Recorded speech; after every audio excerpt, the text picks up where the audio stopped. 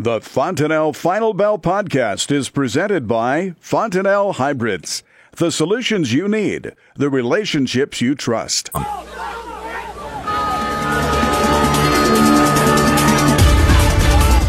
Good afternoon. Welcome to the Fontanelle Final Bell here on the Rural Radio Network. I'm Susan Littlefield. As a Wednesday's upon us, Eric Krueger is joining us today from Smart Yield out of Kearney, Nebraska. We take a look at the markets, and, my first response from a grain perspective was yuck.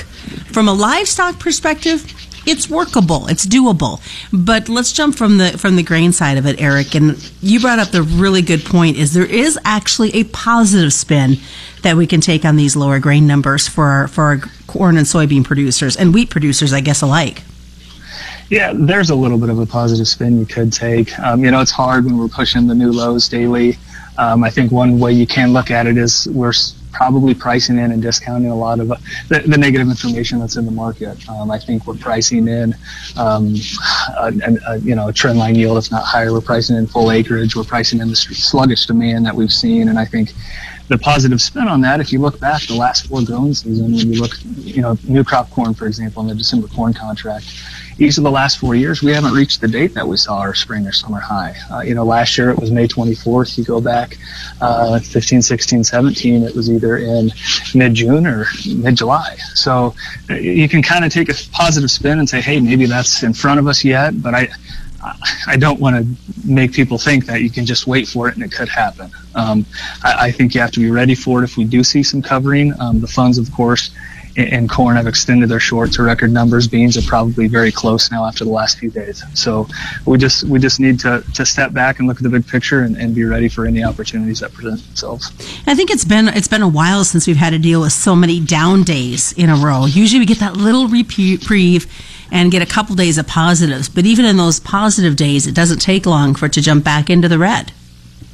It doesn't, and I think, the next couple of days, probably maybe not much change moving in here to a first notice on May, and there's going to be a lot of contracts either exited or rolled, and if you're a producer that needs to do that, that's a decision we have to make, and whether we move it out to the July contract. And I think there's quite a few producers out there stuck where we had such a difficult extended winter that we didn't get as much grain moved as we wanted to, and guys are staring down right now and going, hey, do I roll this? Do I eat the fees? Do I carry this out and maybe give myself an opportunity for this market to come up? On the other side, basis is firmed to a really, really attractive level, and I think guys need to be aggressive about moving grain.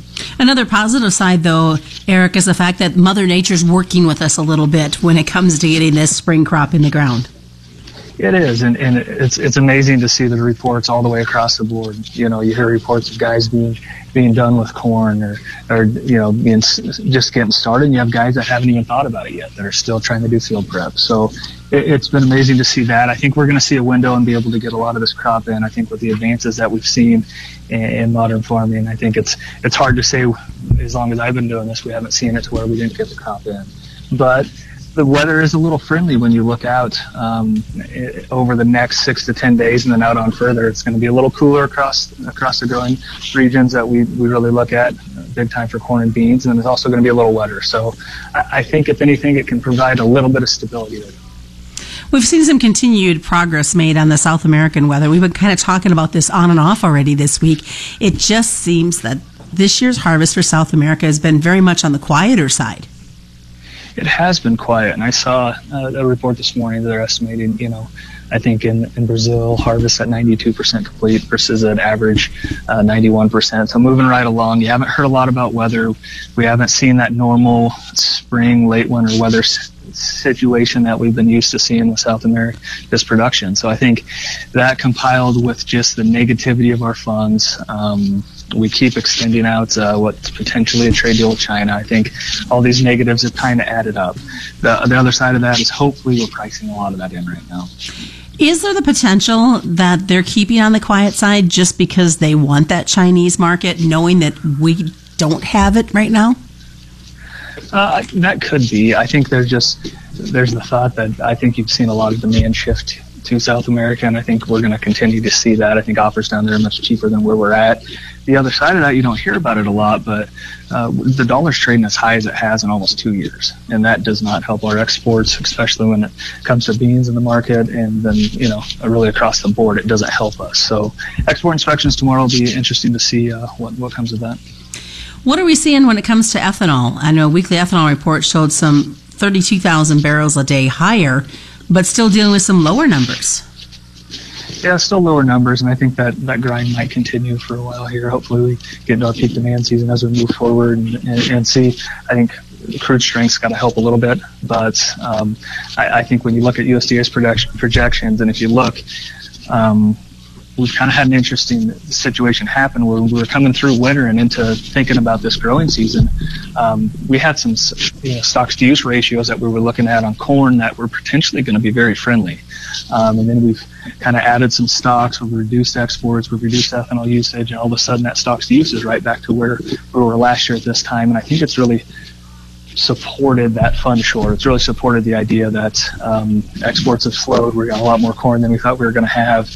We knew we had a lot of beans, and we haven't seen a lot of business. So I think that's all that negativity that's in the market. But hopefully moving forward, there's always something that can catalyst this the other way. Well, Eric, the export wire has been very quiet on the soybeans as well.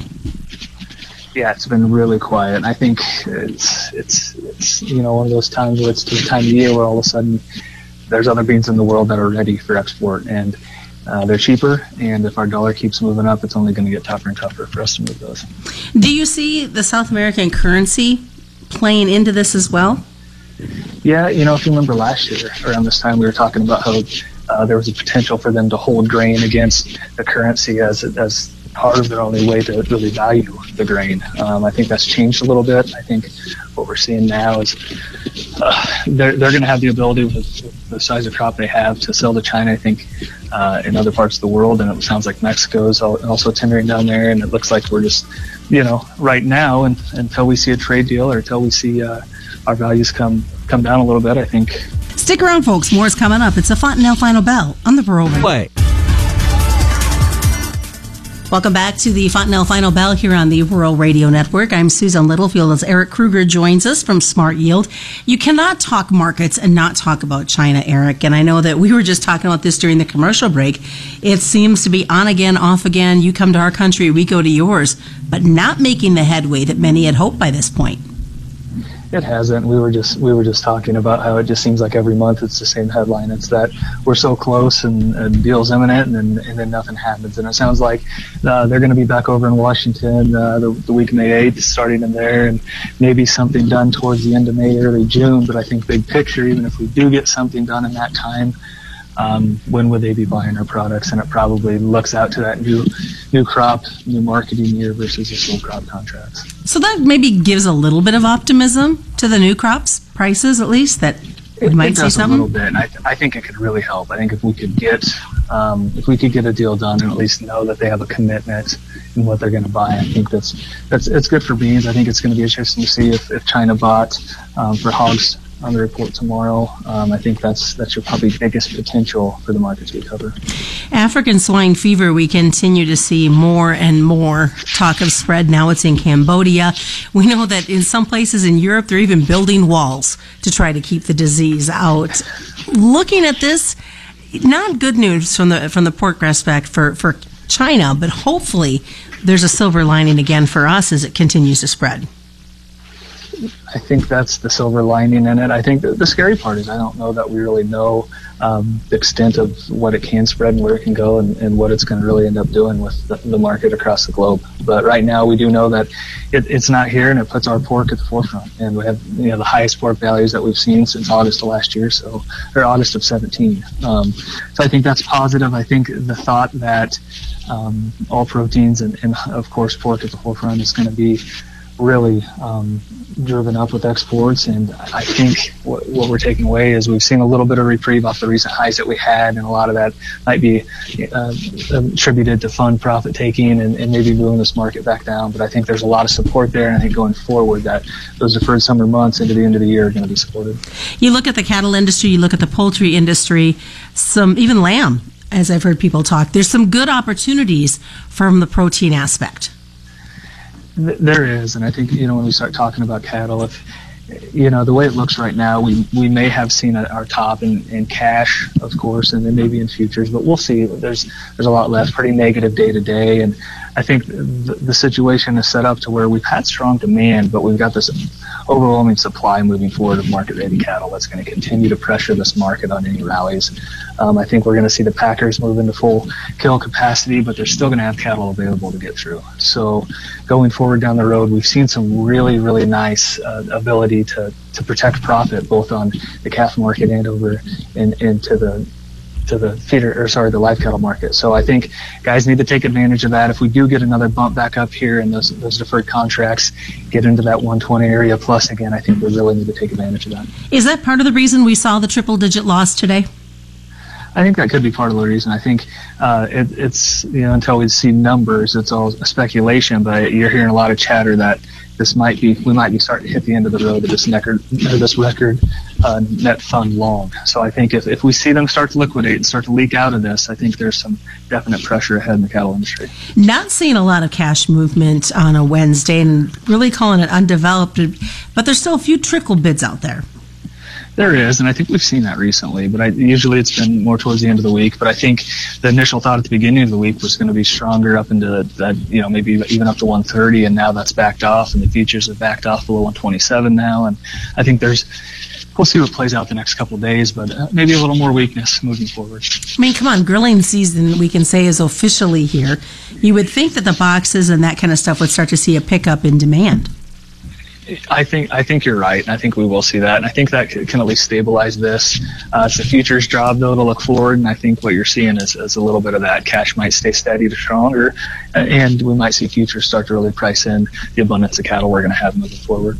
So as you look at the market, as we get busy, guys are going to start really focusing on getting that crop in the ground. What are some marketing thoughts that you want them to have, both from a grain and a livestock perspective, as we move through the spring planting?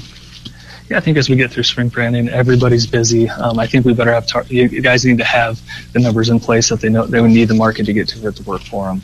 I look at it and on grains, whether that number is, we've seen rallies in the last, like I said earlier, the last 4 years, we've seen rallies, whether it's late May, mid-June, into July, and they're short-lived. So we have to take advantage of them when they're there and not be afraid to put floor pricing out there if we think it can move higher, but don't give it up. Don't let the market take away what could be a potential profitable year. And on the livestock side, I think our opportunities are in front of us. If we see some moves back up here off this little bit of sell-off that we've seen, I think guys need to come in and take advantage and price that. Some great advice, some good things to think about as we head midweek and towards the downhill slide. What is the best way, Eric, for folks to get a hold of you guys? They can call us at 308-234-6805, or they can go online to mysmartyield.com. Thanks so much, Eric Krueger, joining us today from Smart Yield out of Kearney, Nebraska. That is the Fontenelle Final Bell, being brought to you by Fontenelle and all the local dealers right here on the Rural Radio Network.